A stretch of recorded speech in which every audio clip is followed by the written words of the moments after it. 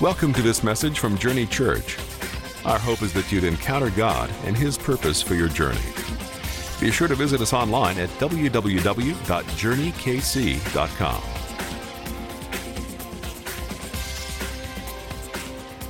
Since I didn't prepare a message while on vacation, I asked Pastor Aaron if he would speak this week. Would you give him a big hand as he comes and brings the word this evening? All right. Well, I want to do something before we get into this that we did this morning. I felt like we were supposed to do, and saw really great results from this. So I believe it's a God thing. So let me just ask you a question. Are there any of you in here tonight you're just in a place where you just feel like you need some strength? And that could be physical strength. Maybe you just feel fatigued and weak. That could be emotional strength. That could be mental strength. You just need some strength. Well, I want to go to the Lord and believe that we will receive some strength. You know, the Word of God says that God is the strength of our life. I don't know how much clearer that can get. If there's strength in our life, it's God. God says that, or the Word of God says that in His presence is fullness of joy, and the joy of the Lord is our strength. And so it's, you know, and you guys know Isaiah chapter 40 says that they that wait on the Lord will renew their strength. And so we could keep going and going and going with what the Bible says about you having strength. The bottom line is this: it's God's will for you to be strengthened and not be weak and not feel fatigued and not feel overwhelmed and not feel weak. So what I want to do is let's close our eyes. We're going to pray for a second. Lord God, we just put ourselves in a posture right now to receive from your Holy Spirit. Lord God, we open ourselves up to you. We yield ourselves to you, Lord God, in Jesus' name. And we know, Lord, that it is your will, it's your desire, it's your delight for us to have strength, to have boldness, to have courage, to have ability to face life in your name and in your power, Lord God. Your word says it's not by our might or by our power, but by your Spirit. And so, Lord, I pray that you would, like your word says, out of our innermost being, that living water would flow up from inside of us and bring strength to each person here in Jesus' name. Father, I pray that they would begin to feel that strength welling up even right now in Jesus' name, that this feeling of weakness, this feeling of being overwhelmed, of trying to keep their head above water would begin to subside, and they would begin to feel a boldness and a strength build up on the inside of them right now. Hallelujah. Lord, we receive it in the name of Jesus, and we thank you for it, God. Hallelujah. Let's give God a hand clap of praise. Thank you, Lord. Thank you, God. Lord, you are our strength. Hallelujah. All right. Well, the last time that I spoke, which was a month or two ago, I don't remember how long ago it was, but it was a landmark weekend at Journey Church because I was told that I set the record for the longest sermon ever preached in the history of the church. And I don't know if that's something I'm supposed to be proud of or ashamed of. I don't know. But what I want to say is this, is I feel like maybe I need to bring a little bit of a balance tonight. And so here's what I'm going to pledge to you. There's no funny videos. There's no goofy stories from my childhood or from Pastor Sean's childhood or anything like that. We are going to hit the ground running. We're going to see what the Word of God says about this simple subject, and we're going to focus on it because I believe God does have something to say tonight, and I just want to dig into that and get that out. Let me say this, though.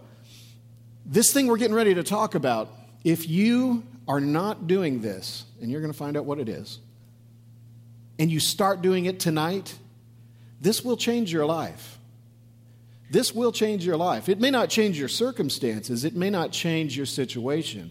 But it will change the way you see your circumstance. It'll change the way you see your situation. And in response, it will change your life. I know that many of you are facing different things right now.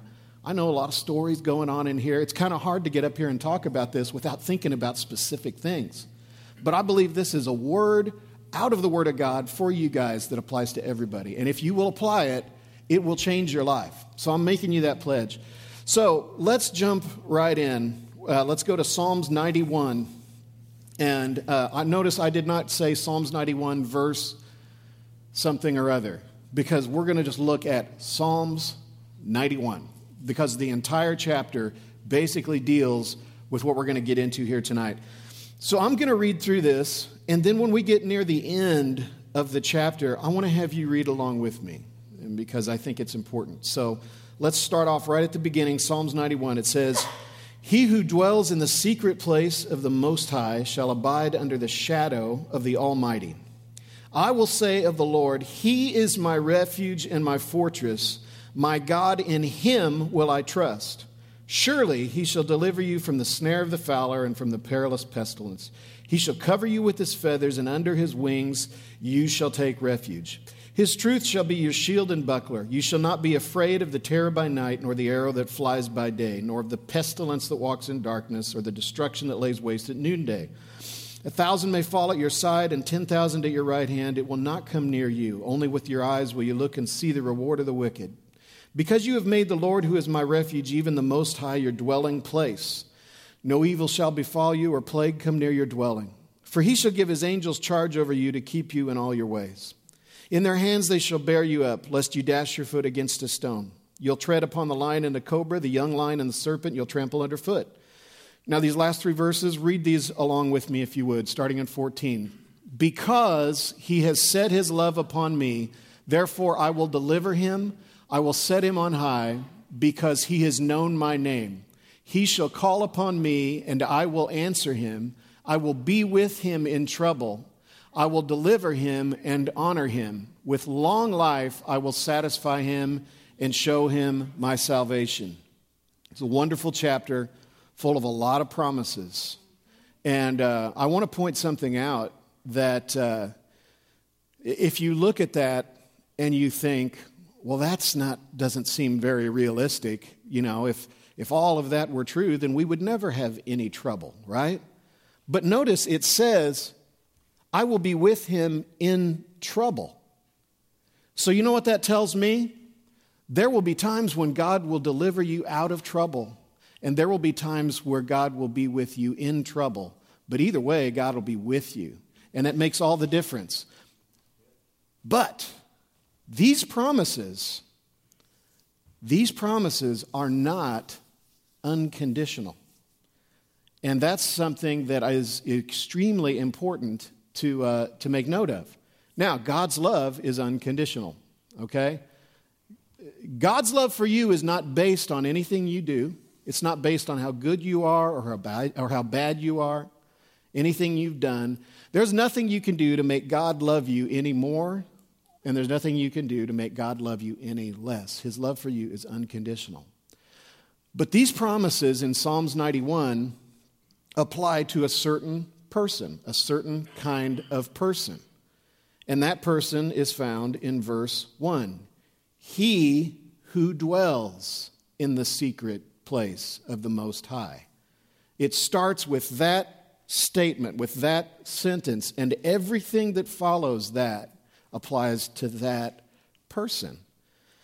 Now, the wonderful thing about that is that he who dwells can be anybody. God is no respecter of persons when it comes to who might be able to dwell in the secret place. It could be you. It could be me. It could be anybody. But it is the person that chooses to do that. And so it's a conditional statement. It's kind of it's an if-then statement. And I love if-then statements. I like cause and effect, you know. If you dwell in the secret place of the Most High, then this. God shows his strength in your life in all these different ways. And let's just look real quickly at some of those ways. Verse 3, it says, he shall deliver you. Verse 4, it says, he shall cover you. Verse 5, it says, you shall not be afraid. If the only promise in Psalms 91 was just that, it's worth all of it, isn't it? I mean, I think most people face fear in some form or another every single day. And if you could live a life free of fear in all of its different forms, that's a wonderful thing. You shall not be afraid. All the way down at verse 10, it says, no evil will befall you. Verse 11 says, he will give his angels charge over you. So you have a regiment of angels that has been given an assignment to be a security force around you. That's their job. That's what they do. I mean, we could just gloss over that like that's no big deal. But you know, if you read in the Old Testament, one angel took out thousands of people in a story in the Old Testament. And it says that he gives his angels charge over you. So even though you can't see what's happening in the Spirit, God has moved mountains to make your security and your peace a priority. So, and then, of course, it winds up with this statement, with long life he will satisfy you. And I love that. So this whole thing, Psalms 91, all of these promises are kind of wrapped up in the idea of God's secret place basically promises us security. And that's something I think, we can't take that for granted. In fact, the word shadow, where it says, he who dwells in the secret place shall abide under the shadow of the Almighty. That word shadow in the Hebrew means defense and protection. And so you're getting the personal attention of defense and protection from Almighty God. And that's a major thing. We're not designed to be able to navigate life on our own, apart from the strength and the favor and the power of God. We don't have what it takes. I don't care how tough you are. I don't care how much tenacity you've got. I don't care how much of a bulldog attitude you've got. Eventually, if you're on your own, if you're detached from God, from the presence of God, from the power of God, you will run out of fuel, you'll run out of strength, and you'll run off the tracks. And, just try it and you'll see. We were designed to be in communion with God and get our strength, our power, our purpose, and our protection from Him. So listen, again, let me say this one more time. If you're struggling with fear, anxiety, sickness, depression, in an ongoing way, this is for you. This is for you. When you step into the secret place of the Most High, that's the first step, and it might be the last step towards your victory over these things. Let me read you a quote real quick that I saw a couple of weeks ago when I was preparing this message, and I thought, man, this just lines up with what I'm talking about. So this is Graham Cook says this, and he says, prophecy will not do anything for you that worship couldn't do 100 times better. When we get into the place where I need some ministry, I need you to pray for me, I need this, I need that, at some point you have to step back and remember that what everyone really needs is the presence of the Lord. When you're getting into a place where you think that ministry is the biggest thing that you need, you're out of it. Every one of us needs to fully complete all the requirements for a great relationship with God. Look, here's what he's saying in as simplest terms as possible. If you have gotten to a place in your life when you encounter trouble, trials, panic, fear, whatever, and your first impulse is to go find somebody to pray for you, it's not that that's wrong to do, that's right to do. But if that's your first place to go, if that's the first place you run, you're probably not dwelling in the secret place of the Most High. Because what's happening is when you get into that place, that trouble, that trial, that attack, that fear, whatever, you're going and trying to find somebody that is dwelling in the secret place of the Most High and asking them to pray for you. But what God is saying to you is, why don't you just come in here and let me help you directly? It's like I say, it's not wrong to ask somebody to pray for you. That's right. That's in the Word of God. But our first response should always be to go directly to Him. We should have this kind of a relationship with God that's so close, that's such a tight communion with Him, that as soon as something rises up in our life, we are instantly in connection with God and the Holy Spirit. And He is telling us what to do, and He is giving us comfort, and He is giving us strength for whatever it is that we're facing. That's God's will. That's God's plan. So if we want to be able to do that, we have to understand what it means to dwell in the secret place. Because I don't want to just throw a lot of scripture out there and assume that it makes the same amount of sense to everybody. So what does it mean to dwell in the secret place? In the Hebrew, in the original writing of this psalm, the word dwell is the word yashav, okay? And it's Y-A-S-H-A-B, but the B is pronounced like a V. Yashav. And what yashav means is to tarry, to remain, to stay, to continue, right? So obviously we're not talking about a short-term, one-time, quick thing. This is something that is an ongoing thing. In fact, if you back up several chapters in the book of Psalms, Psalms 47:8 says this: God reigns over the nations. God sits on His holy throne. Did you know that word sits in the Hebrew is the exact same word as he who dwells in the secret place? It's yashav. It's the same word. And so what that means is that as God remains on His throne, as God sits in His place of authority, power, majesty, in the same way, we are supposed to remain in the secret place of the Most High. It's the same concept. It's actually the same word.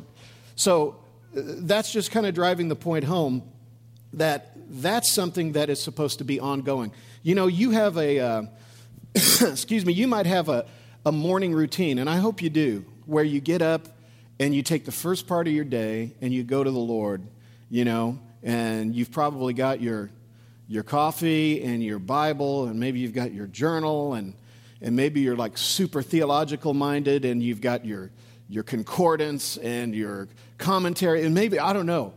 But that time that you spent, as important as it is in the morning, is not this concept that we're talking about tonight of yashav, or dwelling, or remaining, or continuing in the secret place. It's kind of how you start the day, but it's not the idea of continuing in the secret place. 1 Thessalonians 5:17, you've heard this before, says we're supposed to pray without ceasing, right? And I know that, when I was younger and I heard somebody preaching on that, I was like, how are you supposed to do that? How are you supposed to just keep praying all day long, from morning till night? That doesn't even make any sense. What does that mean? And then I heard somebody try to explain it one time and say, well, that's talking about the corporate body, that as a body, we're supposed to continually pray. So that might mean one person prays and then another person prays.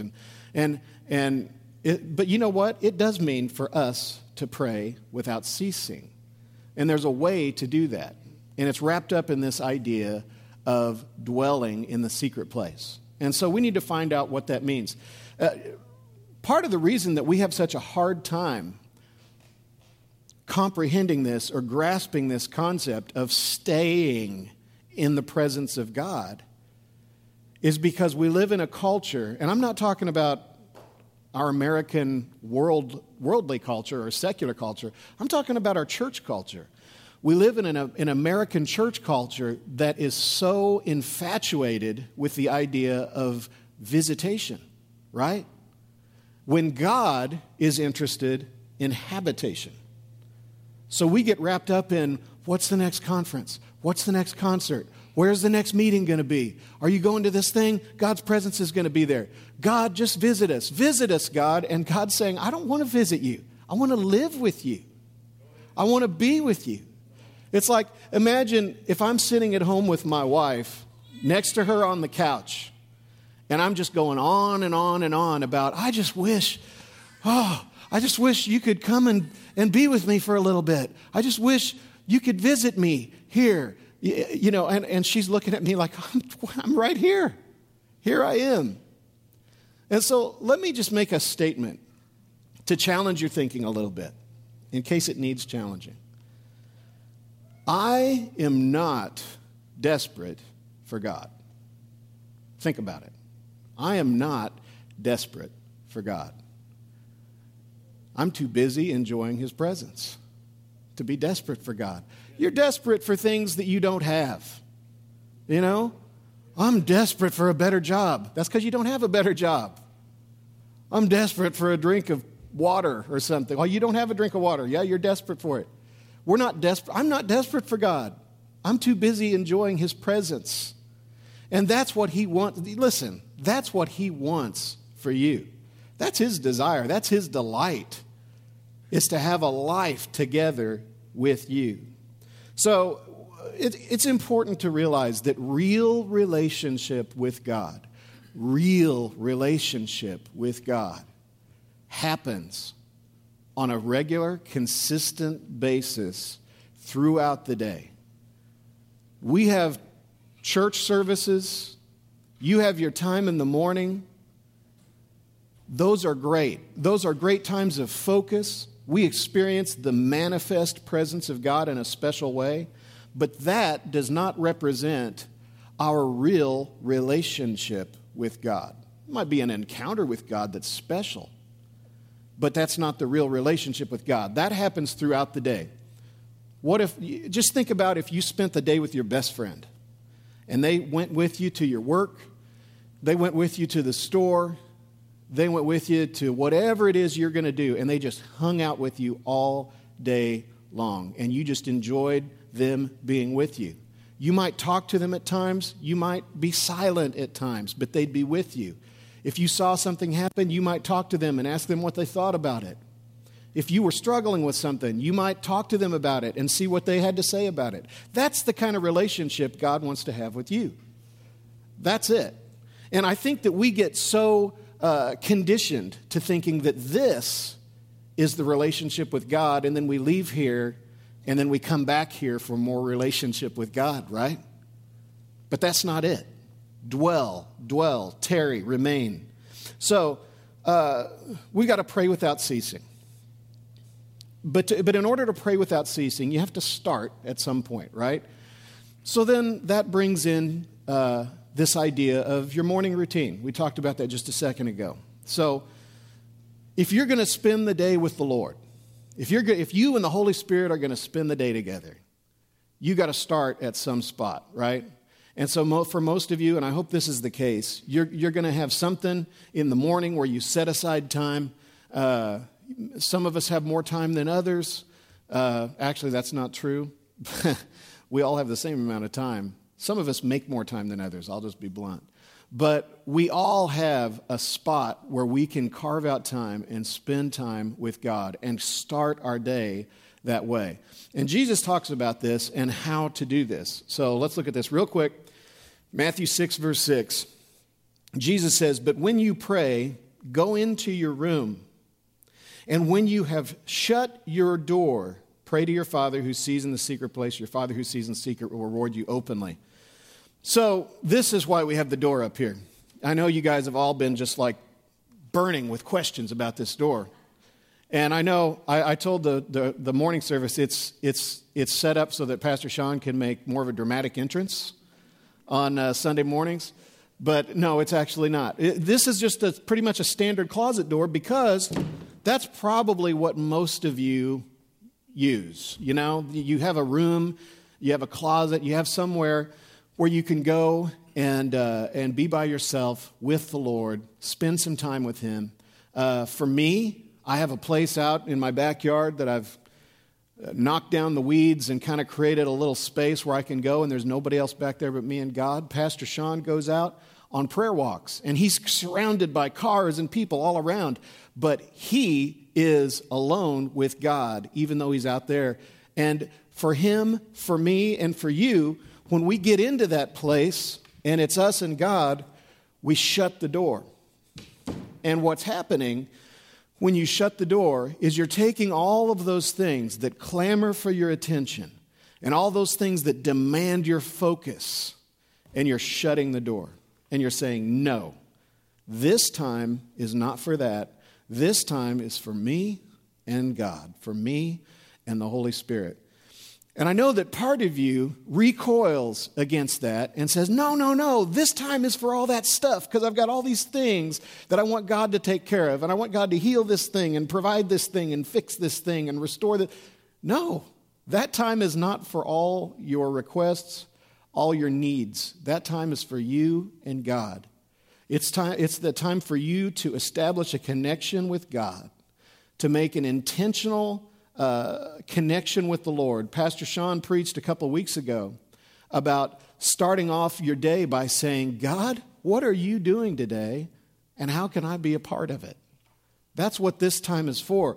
And so you start off in that place of prayer, and you shut the door. Now, there is a point in time, because we are not monks and we're not hermits, that we have to leave that place and go out into the world and be normal people, right? But remember this, we are a three-part being. We are spirit, we're soul, and we're a body, right? I heard somebody put it this way one time. We are a spirit, we have a soul, and we live in a body. And, just to kind of back that up with what the Word of God says, in 1 Thessalonians 5:23, it says, now may the God of peace himself sanctify you entirely, and may your spirit and soul and body be preserved complete. So here's why that's important. Here's why that's relevant. You have to leave that place of prayer to go to work, to go do whatever it is you've got to do. And you're physically leaving the room, the backyard, the prayer walk, whatever it is. But there is your soul. And your soul is made up of your mind, your will, and your emotions. That's the part of you in Romans 12:2 where it says, don't be conformed to this world, but be transformed by the renewing of your mind. Those are the things that need to be transformed, your mind and also your will and your emotions. And here's why. You need to stay in the secret place in your mind, your will, and your emotions and shut the door. And as you're going about your day, as you have physically left that place and you're going about your day and you're talking to people and you're interacting with people, your mind and your will and your emotions are shut away with God in the secret place. As you're going about your day and you are encountering hard times and bad stuff is happening, because bad stuff is going to happen, your mind, your will, and your emotions are shut away in the secret place with God. Because how many of you know if you let them out of that place and you open the door and you let them run wild, when you hit something bad, your mind and your will and your emotions can go in bad directions, right? They need to be shut up in the secret place with God. Even when you're having something good happening, even when you're celebrating and everything's right, your mind, your will, and your emotions should be shut away in the secret place with God. Remember, real relationship with God happens all throughout the day. A lot of times in small little pieces, 10-second to 20-second exchanges with God. And that only happens when you have shut the door and decided to stay in there in the secret place with God. So really, dwelling in the secret place is made up of two steps, and we just looked at them. But to kind of sum that up, Matthew 6:6, Jesus says, when you pray, go into your room and shut the door. And 1 Thessalonians 5:17 says, pray without ceasing. So when you pray, in other words, when you start your day, go into this place, close the door, and then continue to pray throughout the day. Stay there, dwell, tarry, remain, stay, yashav. Now, like I said, dwelling in the secret place brings you security. In fact, maybe this is kind of a cheesy thing, but it will help you remember this. If you walk out of here and you're not sure which chapter we were talking about and you want to look it up, just remember this. Psalms 91:1 is God's 911. And when you have an emergency, you call 911. And really, when you have a need in your life, you need to remember Psalms 91:1. So Jesus says, when you pray, go into your room, shut the door. And then 1 Thessalonians says, pray without ceasing. But Jesus talks about the idea of abiding, okay? So we talked about dwelling in the secret place. And then in John chapter 15, Jesus talks about abiding in him. And it's a really cool illustration that he uses. He talks about how we are like the branch and he is like the vine or the tree. So imagine what would happen if you had, like, let's say an apple tree or something like that, and you go and you hack off a branch and you throw it in the street. Is that branch going to produce any more apples? Is it going to produce any more fruit? Of course not. No, it's not. It's not connected. It's not connected to the tree. The tree is where it gets its life, its sustenance, everything that it needs flows from the tree. And Jesus is saying, just like that vine and that tree, you are connected into me and you receive everything you need. Your life flows through me. And if you don't abide in me, you will not receive what you need to bear fruit. So let's look at what he says. Starting in verse 4, he says, abide in me and I in you, as the branch cannot bear fruit of itself unless it abides in the vine. Neither can you unless you abide in me. And by the word he's using, abide, is the Greek word meno, M-E-N-O. And it's the exact same definition as the Hebrew word yashav. Tarry, remain, stay, continue. He's talking about the exact same concept. So pick it up in verse 5. I'm the vine, you are the branches. He who abides in me and I in him bears much fruit. Now jump down to verse 8. By this my Father is glorified, that you bear much fruit. So you will be my disciples. Verse 9, as the Father loves me, so also I have loved you. Abide in my love. If you keep my commandments, you will abide in my love, just as I have kept my Father's commandments and abide in his love. These things I have spoken to you, that my joy may remain in you and that your joy may be full. This is my commandment, that you love one another, just as I have loved you. Okay, now here's why I bring this up, and here's why I think it's important to talk about this, because there is a real clear chain and a connection between this concept of abiding or dwelling, remaining, staying, and the idea of bearing fruit, glorifying God, and fulfilling basically the commandment of the Lord. So look at what they say. Look at what he says. Number 1, he says, he who abides in me and I in him bears much fruit. That's pretty plain. Then by this my Father is glorified, that you bear much fruit. Okay, so you abide in God, that means you're going to bear fruit. And if you bear fruit, that means you're glorifying the Father. Great. Then, if you keep my commandments, you will abide in my love. Okay, great. That explains how we abide, by keeping God's commandments. And then the only last question that might still be there is, what are God's commandments? And so Jesus answers that question. This is my commandment, that you love one another as I have loved you. Abiding in the vine, abiding in Jesus, abiding in God's love, it's all the same thing, is what brings our life significance and purpose.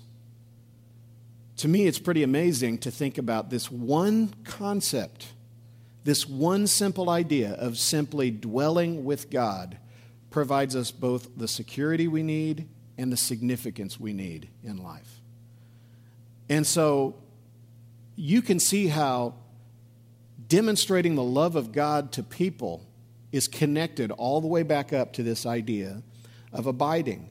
You can't abide without being someone who shows the love of God. And you can't glorify the Father unless you abide.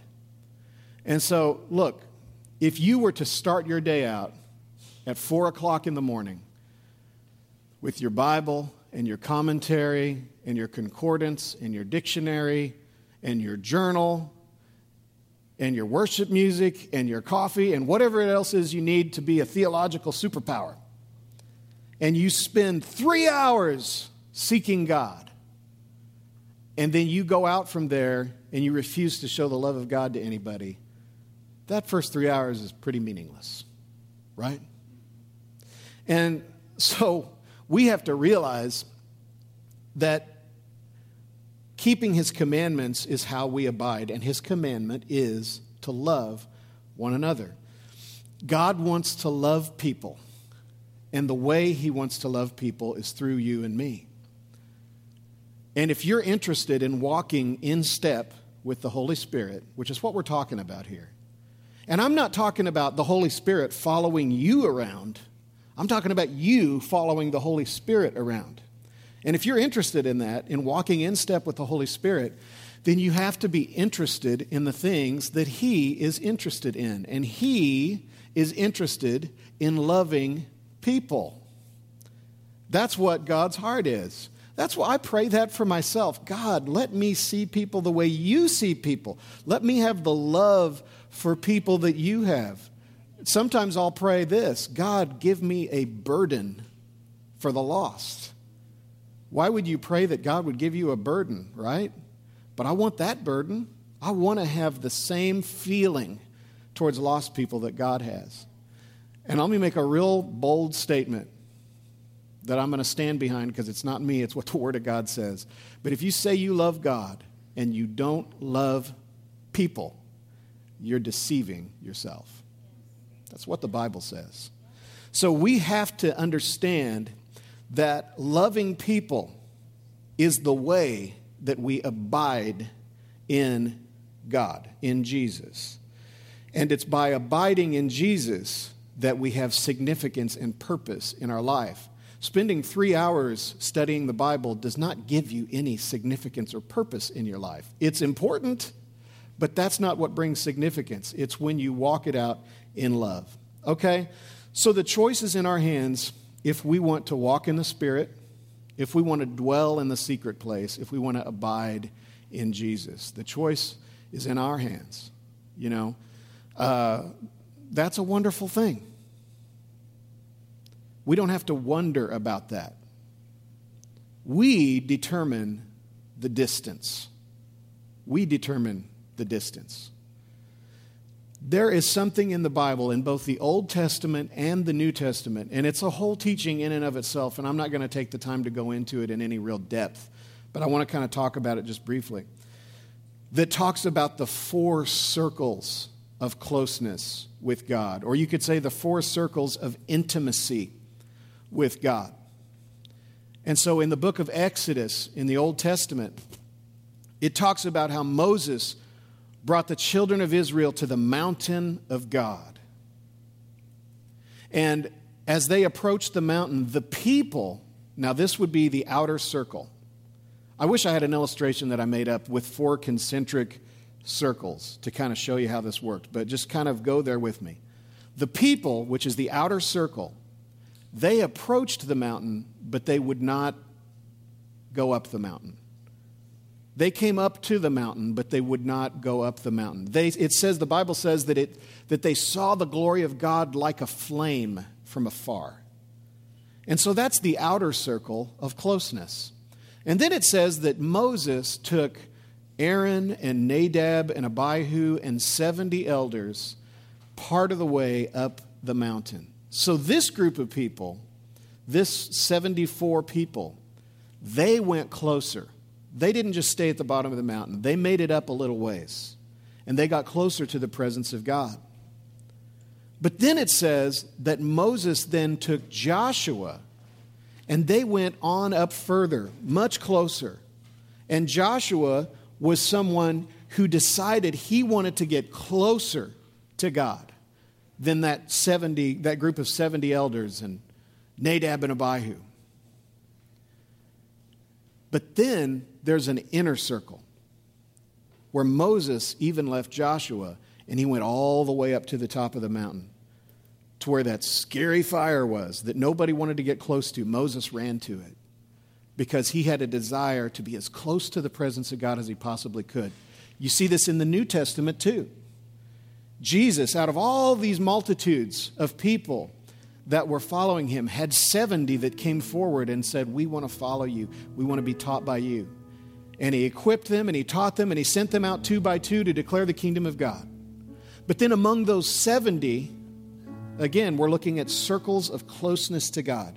Among those 70, 12 emerged. And yet those are our 12 disciples, right? And these men got to see things that were amazing that the 70 didn't get to see. But even among the 12, Peter, James, and John emerged from the 12. And they got to see incredible things that the 12 didn't get to see. They got to see Jairus' daughter raised from the dead. They got to see Jesus on the Mount of Transfiguration. They got to see Jesus in the Garden of Gethsemane, sweating drops of blood as he prayed, because they were closer. But even among those 3, the Bible says that there was a disciple whom Jesus loved. And this was the man that leaned against Jesus at the Last Supper. And so what's the point of all this? The point is, you can be in the outer circle, the second circle, the third circle, or you can go for the inner circle. It's your choice. You determine the distance. It's up to you. God is no respecter of persons. God's not placing you in one of those circles with no hope of ever moving any closer to him. You determine the distance. James 4:8 says this: if you draw near to God, he will draw near to you. How much more simple can that be? It's another if-then statement. If you draw near to God, then he will draw near to you. You determine the distance. Let me say this one thing as we close. And I want you to remember this. If you have to remember just one thing, remember this. You are at this present time as close to God as you choose to be. You are at this present time as close to God as you choose to be. I just don't feel like I'm as close to God as I should be. God, why can't I be close? You are as close to God as you choose to be. Because God is holding the door open for you to come into the secret place. He wants you in there more than you ever would want to be in there. That's his desire for you. That's his delight for you. That's why he created you, to be in that kind of a relationship with you. But he is never going to force you to go in there. You have to choose. You have to make that decision. And this message is not about some single moment where something happens. This is about my prayer that the Holy Spirit will draw you in a way that, if you haven't already established this in your life, that you will begin, starting now, to have the type of a relationship with God that he wants you to have with him. And that doesn't mean I spent 15 minutes and I prayed and now I got to go out and face the day. No, take him with you. Follow him into your day. That's what he wants. That's what he desires for you. And if you're not doing that and you begin to do that, your life will change starting immediately. Things will get better like that. Because how could it not get better when the Holy Spirit is in partnership with you in everything you do? So what we're going to do is we're going to pray, and the band is going to do this song. And while the band plays this song, I want you to just open your heart. I want you to focus on the Lord. I want you to open your ears and let the Holy Spirit speak to you and kindle a desire inside of you for this type of a closeness, this type of a consistent relationship with Him, if you don't already have it. Let's pray. Father, we love you, God. We love you so much. And God, we say we want more of you than we have. Wherever we are, there can be more. Whatever we've got, it can be better. And you said in your word that you are a rewarder of those who diligently seek you. And Lord, we are those who seek you right now. And God, I pray that you would light a fire in people tonight. I pray that you would open their eyes, give them a revelation of the type of life they could have if they would just partner with you and dwell in your secret place right now. Holy Spirit, have your way in this place and speak to hearts, I pray. In Jesus' name, amen. We hope you enjoyed this week's message. For more information about Journey Church or to browse our media library, visit us online at journeykc.com.